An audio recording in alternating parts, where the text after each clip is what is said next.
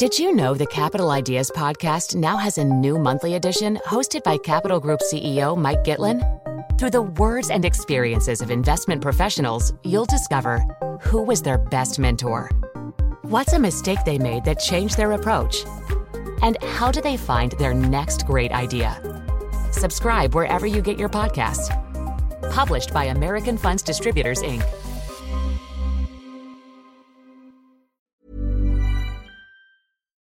The cost of living crisis is set to be a defining political theme for 2022, with inflation soaring, energy bills rising, tax rises on the horizon, and households facing increasing financial pressure.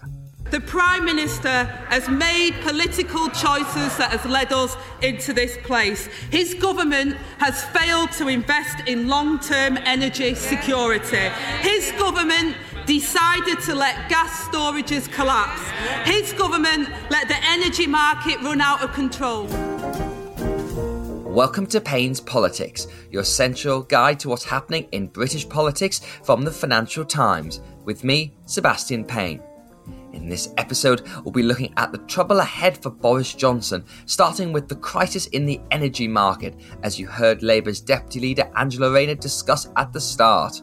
What can the government do to stop bills doubling in the coming months? And along with the sleaze investigations, how much of a threat is the PM facing? Political editor George Parker will discuss, along with chief political correspondent Jim Pickard. And later, we'll be checking in on the latest with the spread of Omicron over the festive season and whether the new COVID variant is putting too much pressure on the health service. And what will the next few weeks mean for the NHS? Health editor Sarah Neville and health and science reporter Oliver Barnes will explain.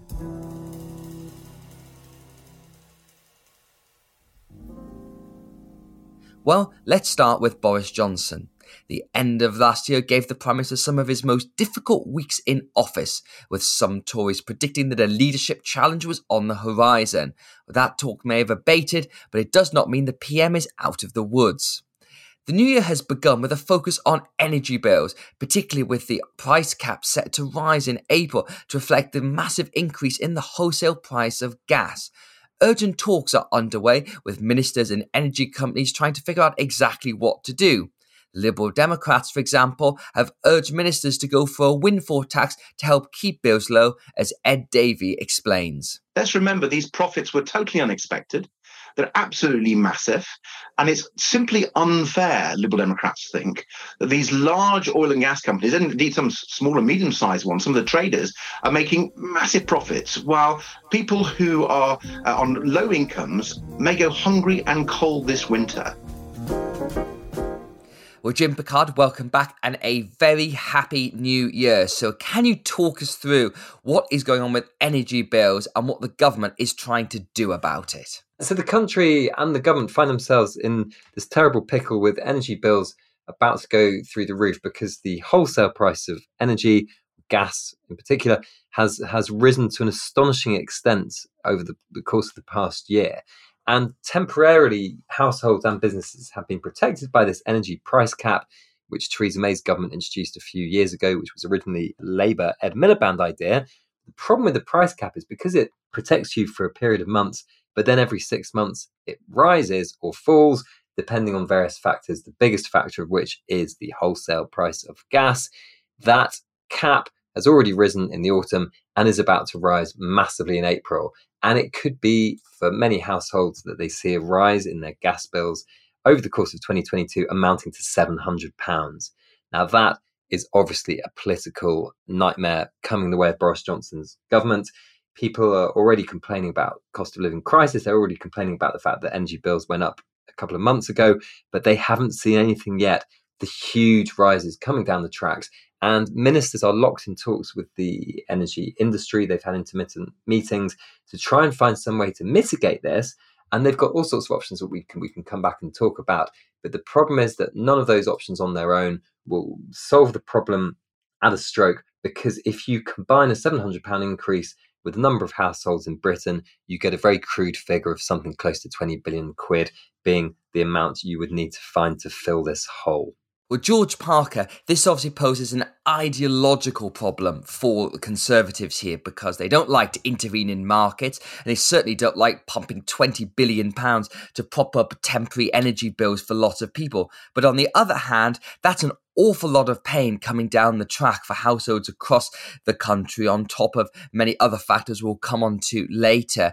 And there's obviously the short term and a longer term thing. There's a longer term thing about energy security, the transition to green, and all these subsidies being put onto bills, but an immediate short term thing about what you do to try and get through this particular period. Where do you think the government will end up, and how much do you see them sort of intervening? It is an ideological problem. When Ed Miliband first proposed as leader of the opposition an energy price cap, I remember there was a whole lot of people saying this was sort of a quasi-communist intervention in the market. And of course, as Jim mentioned, it was then introduced by Theresa May. But in the end, somebody's got to pay for these rising costs in wholesale gas prices, whether it's the consumer or indeed the companies, many of which have already gone out of business as a result of this and the fact the cap is in place. So the government is in a huge bind on this. They're coming up with all sorts of potential mechanisms, including some kind of government-backed loan scheme where you spread the cost of the price spike over a number of years. Problem is, of course, if prices remain high for a number of years, that's going to become excruciatingly painful for the companies and for the taxpayer. And the simple answer is there's no easy way out of this. If gas prices are going to remain high for a long time, unless the government intends to nationalise everyone's energy bills, people are going to have to end up paying for it. And I think in the end, the government's going to have to bite the bullet and say, look, we can't intervene in a decisive way on this. The only thing we can do is to try to target help on the people who need it most. And I think that's what you're hearing from the government over the last few days. The idea of, for example, extending so-called warm homes discount and some of the other schemes that are aimed at older people and particularly people on low incomes. But in the end, this is a problem which is going to be baked into the system potentially for years to come, and the government can't possibly intervene in a meaningful way to, address the sort of the wild ride we've had in the energy markets in the last few months. At the same time, tax rises are being introduced by the government as well, costing the typical household about £600. All that coming a few weeks before a crucial set of local elections for Boris Johnson. So it's an economic and political maelstrom coming down the line. Well, Jim, in your conversations both with government ministries, it's obviously being led by the Department for Business, but the Treasury is involved too. And when they're in conversation with the energy sector, what is the sense? Is this just an acute particular problem now, or is this something that is going to be baked in? Do you look for a temporary one-off thing to just get through the next couple of months and things will settle down? Or is this going to be a much longer-term problem that's going to require some kind of reconfiguration of the UK's energy market? So, I mean, the roots of that question lie in why did the price of wholesale gas go through the roof in the first place? And there are some analysts who think that it could be temporary because there were things like, the global economy, global trade slowed down somewhat because of coronavirus. And therefore, when restrictions were eased, there was a burst of activity, and therefore people trying to get their hands on gas, a bit of a competition there. There was also some knockout, I think, of some US facilities due to a storm that happened a few months ago. And so there are sort of arguments in the industry that things could improve. But the thing that makes it so difficult for policymakers to grapple with is that it's not just a simple case of the price of wholesale gas went from 45p or 50p per therm to something around 10 times that level in the autumn, which did indeed happen, but the price has gyrated wildly, and therefore they don't have any idea where it'll be in 6 months' time. But what their main priority for now is basically Ofgem will announce on, I think, February the 7th, where the cap will go for April, and therefore, very simply in political terms, they have a month to do something about the immediate big jump in gas bills. The other idea that we haven't spoken about, because ministers have basically dampened the idea, is that you could cut VAT on energy bills. That would have the advantage of being relatively simple and you could do it straight away. The downside with it is that it's not very progressive. And secondly, it's a lot harder to then put VAT back on energy bills further down the line. People would not like that at all. There's another whole separate thing going on, which we should address as well, which is that quite a few energy companies have gone bust. I think the figure is currently 26. And from a government which encouraged competition in the industry, welcomed the arrival of all these new competitors over recent years. And a separate process is going on whereby Ofgem is trying to basically get banks to take part in a new initiative which will smooth basically the payments that companies made in order to take over loads of customers from failed companies. By smoothing that over a longer period, you might be able to knock about 70 quid off bills. But that, of course, is only about a tenth of the total rise. Now, George, this is not just about energy bills with this crunch facing Boris Johnson. It goes into many other matters as well. And you and I reported this week that Jacob Rees-Mogg came out in Cabinet and said that he was against the big tax rise in national insurance that's due to kick in handily in April as well. And this was all part of a levy that was brought forward to help the NHS deal with the backlogs due to the various coronavirus lockdowns, and then B, to deal with the long-term social care issues. And Mr. Rees-Mogg, who is leader of the House of Commons and a quite senior and influential Tory, said, well, maybe we should scrap this and look at cutting and making cost efficiencies elsewhere. And the Transport Secretary, Grant Shapps, came out in public and said this plan won't be changing. We have a plan. It is to catch up on things like the backlog in NHS care, which has come about, unfortunately, through coronavirus, and that plan is being put into place. It is also true to say that we want to make sure that we relieve tax pressures on public as and when we can. But there's no real prospect of those pressures being relieved in the near future, is there, George?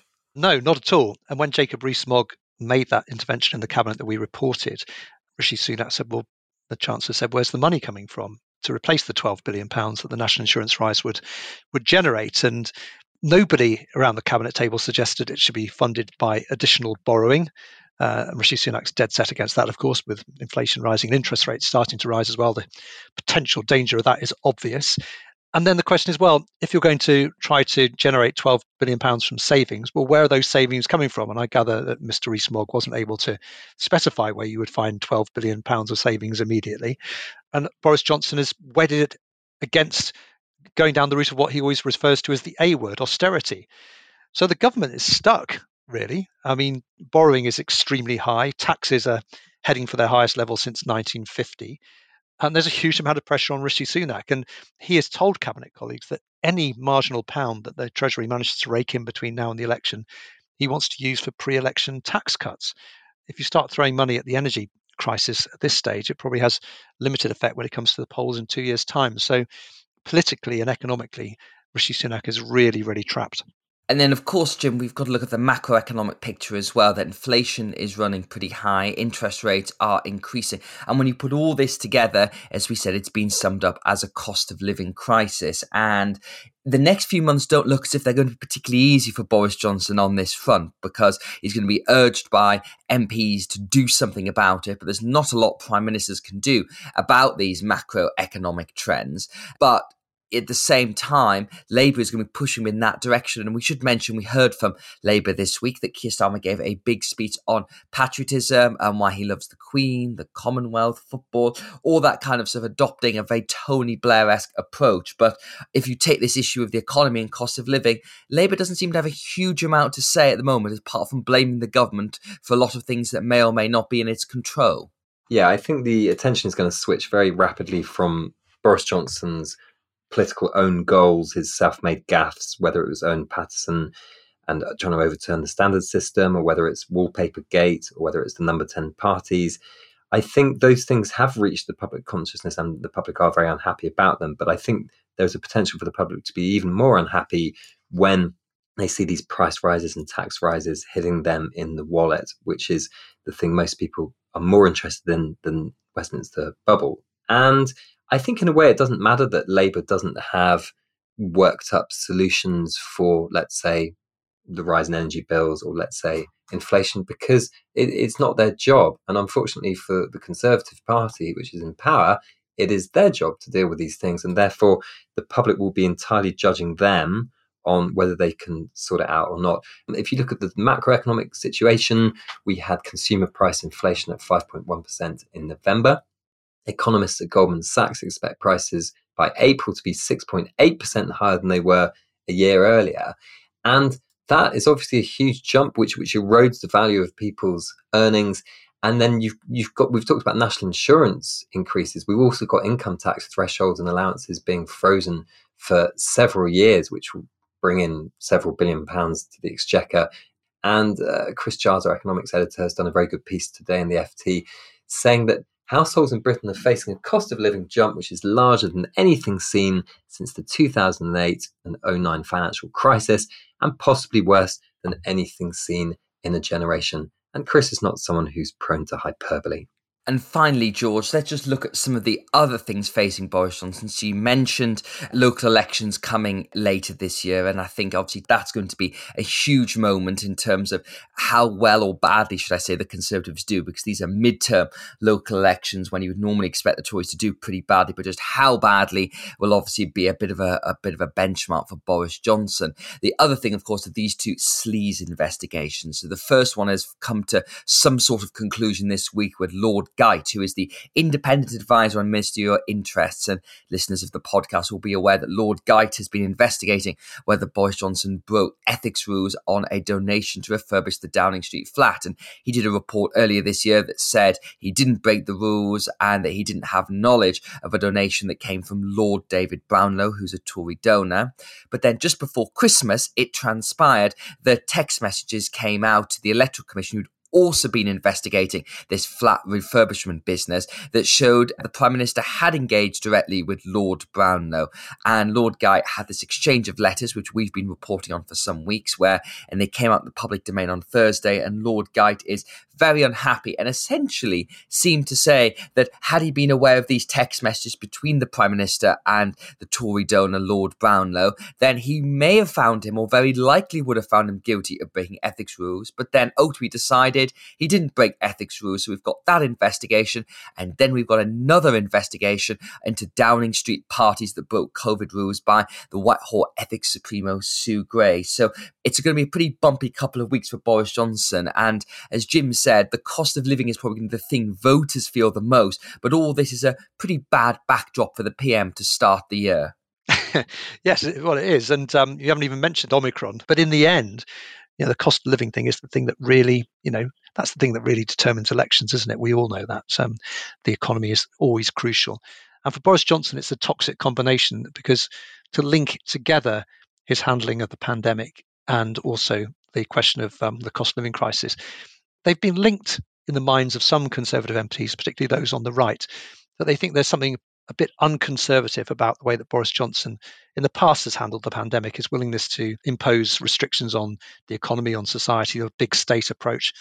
And then that then bleeds into the question of, is there something unconservative about the way Boris Johnson regards the state in terms of the economy, in terms of high spending, high taxes?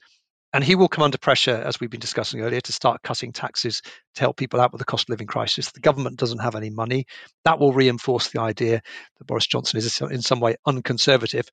And if that sort of cycle of sort of distrust of Boris Johnson continues right through to April, when we get this big crunch in cost of living, and then into those crucial elections in May, which for many Tory MPs is a moment when they'll take a big judgment on Boris Johnson's future as Prime Minister, it's a very, very difficult 4 months for him. But George and Jim, thank you very much.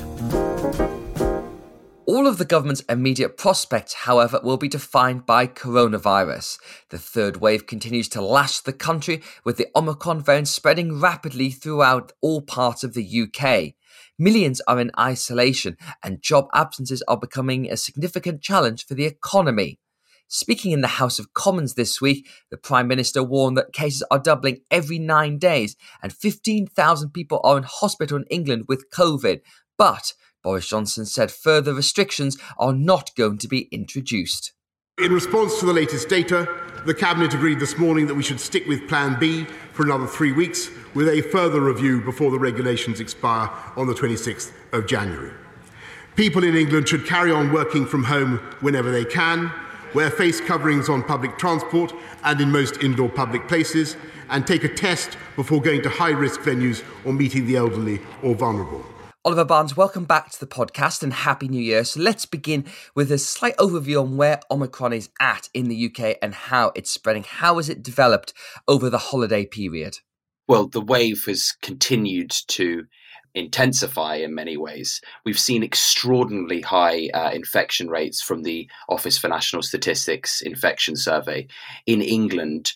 In the week running up to the end of the year, so to the 31st of December, 1 in 15 people had coronavirus, and that's probably all people with the Omicron variant. In London, it was 1 in 10, and amongst 16 to 24-year-olds, it's 1 in 10. So we've seen extraordinarily high infection rates, but what the picture's turning into now is a bit of a regional picture. London, which we know was hit first by Omicron, seems to have had kind of improving infection rates for the past week and a half. And hospitalizations are kind of flatlining and not growing too much. Where the pressure's now moving to is the north in particular, and particular Greater Manchester, as I understand it. And we've seen a flurry of NHS trusts, I think 24 at the latest count, a sixth of the total, declare critical incidents. And what that emblematizes is how the pressure is mounting in parts outside of London. Well, Sarah Neville, it's great to have you back on as well. That's really the question now, because essentially the ship has sailed for any further COVID restrictions in England, although we should say Scotland, Wales and Northern Ireland do have slightly more onerous restrictions. But across the whole of the UK, the NHS is feeling quite a lot of pressure. And of course, the question is, are parts of it going to collapse? I.e., will patients be turned away from treatment, or is that risk overblown?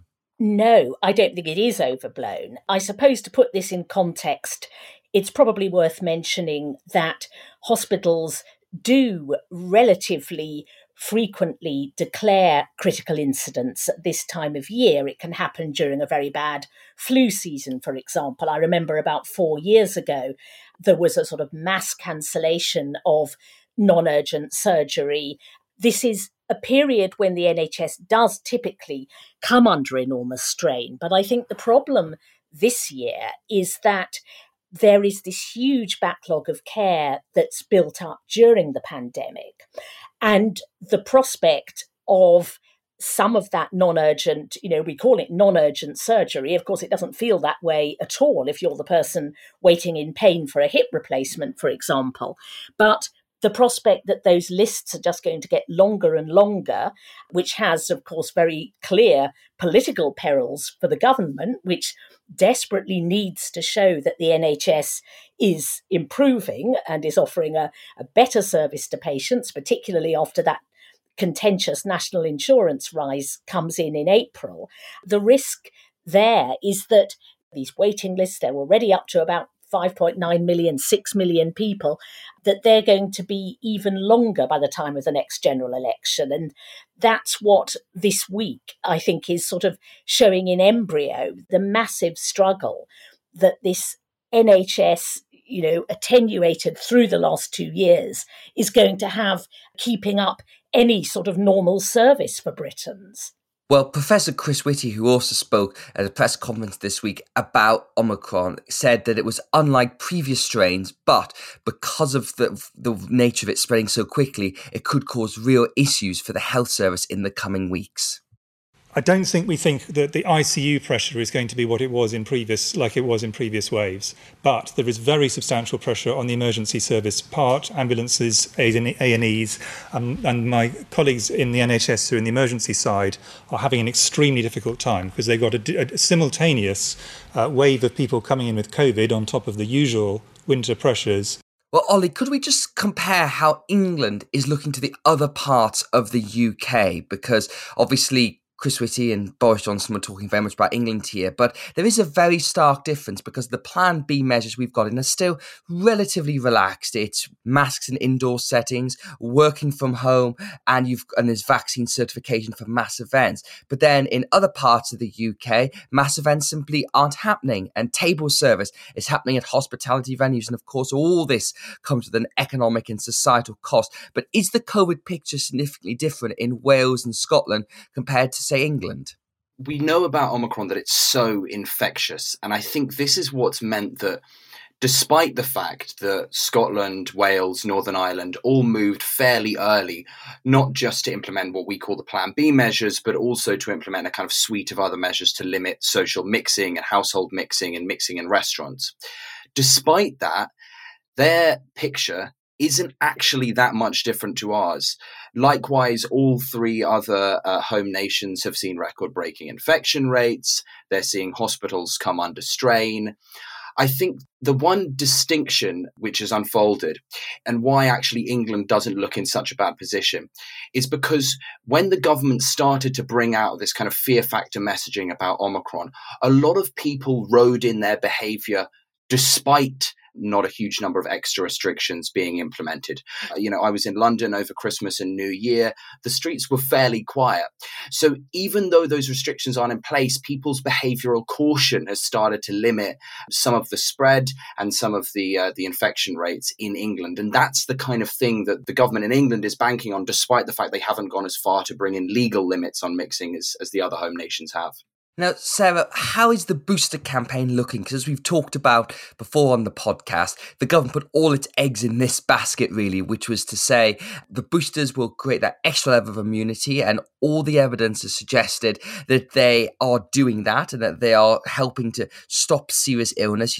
During the Christmas period, a significant part of my family caught Omicron, and nobody has been seriously ill of all different ages because of all being boosted. But there's been some concern in Whitehall that those levels of jabs are dropping off slightly. Is that a problem, and what can really be done about it?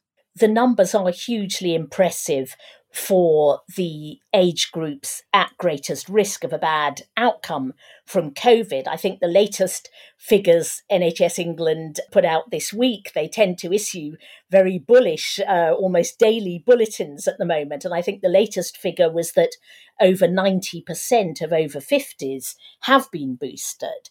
So that's fabulous. And I think that's what's left us as a country in a far better position, for example, than the United States to weather this wave. I think the slightly ominous concern is how quickly that booster itself is going to start waning. Even by around 10 weeks after receiving it, the effect isn't as great against Omicron, against any variant of COVID.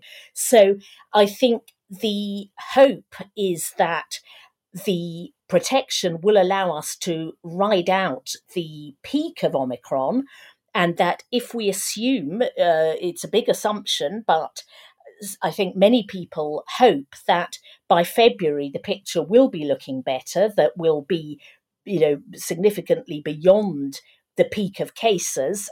But then I think there are huge questions for the health service, for the government, about how often we boost people. In Israel, they're already into a fairly routine fourth dose now for over 60s at least. So the question is, for how long will the NHS have to bend itself to being a sort of COVID vaccination service?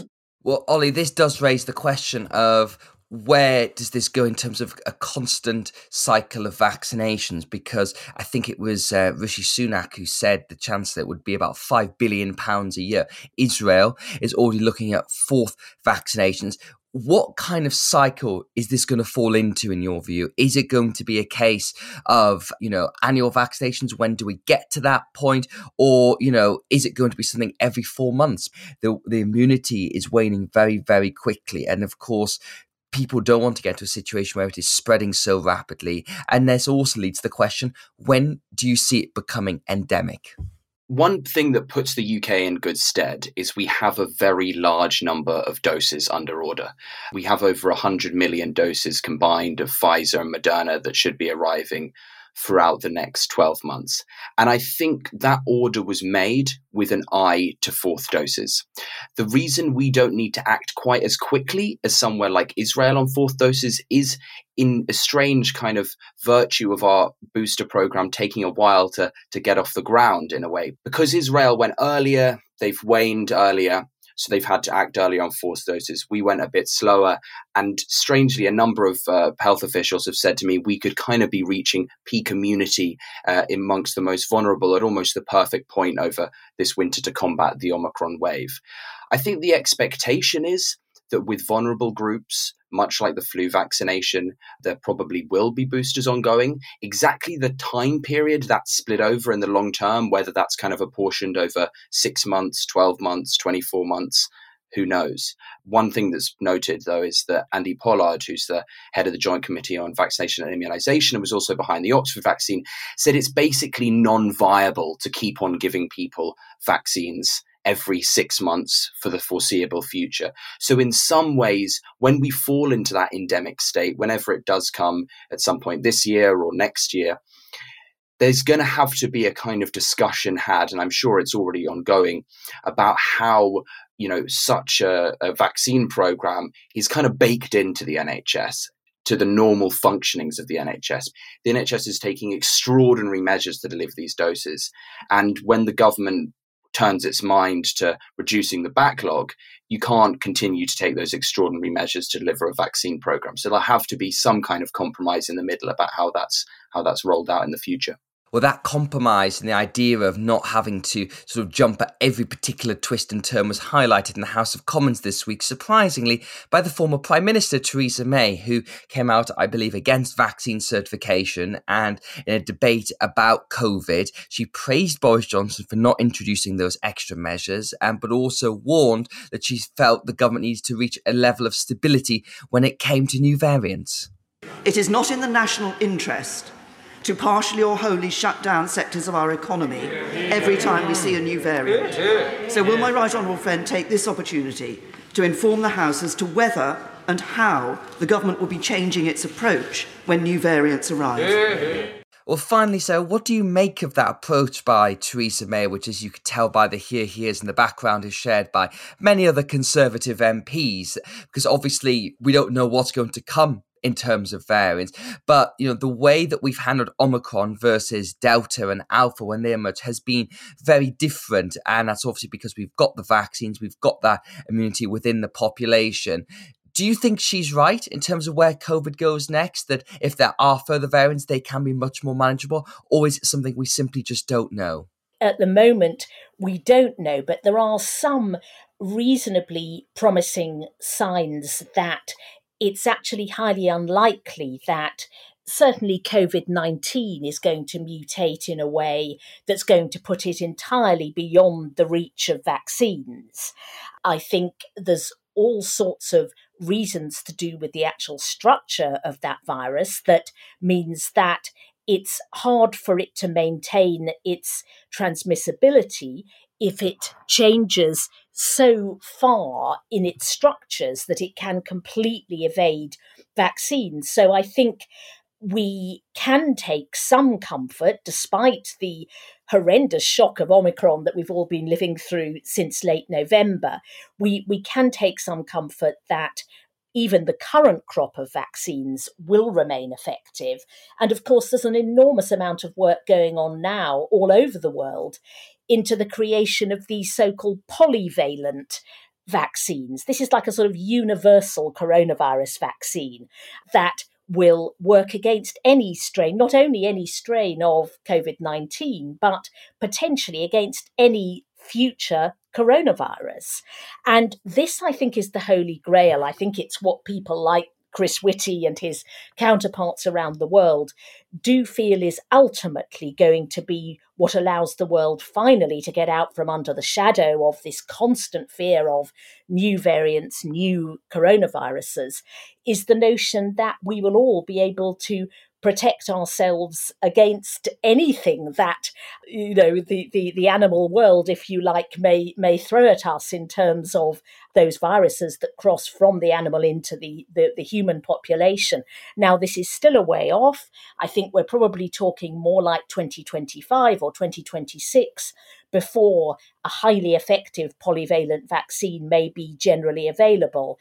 But this, I think, is probably the single most hopeful development on the horizon as we enter yet another year of living with this virus. With Sarah and Oliver, thank you very much for joining us, and that's a wrap for this week's episode of Payne's Politics. If you enjoyed the podcast, then you could subscribe. You can find it through all the usual channels where you get your podcast to receive episodes every Saturday morning.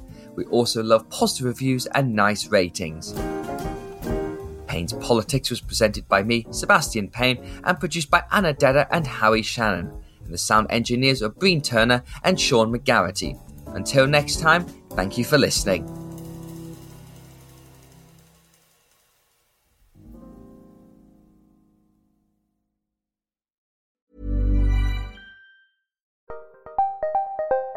Did you know the Capital Ideas podcast now has a new monthly edition hosted by Capital Group CEO Mike Gitlin?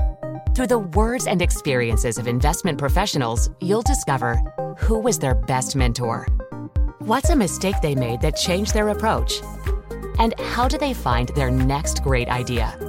Subscribe wherever you get your podcasts. Published by American Funds Distributors, Inc. Selling a little or a lot? Shopify helps you do your thing however you cha-ching. Shopify is the global commerce platform that helps you sell at every stage of your business. From the launch your online shop stage to the first real-life store stage, all the way to the did we just hit a million orders stage. Shopify is there to help you grow. Shopify helps you turn browsers into buyers with the internet's best converting checkout. 36% better on average compared to other leading commerce platforms. Because businesses that grow, grow with Shopify. Get a $1 per month trial period at shopify.com/work. Shopify.com/work.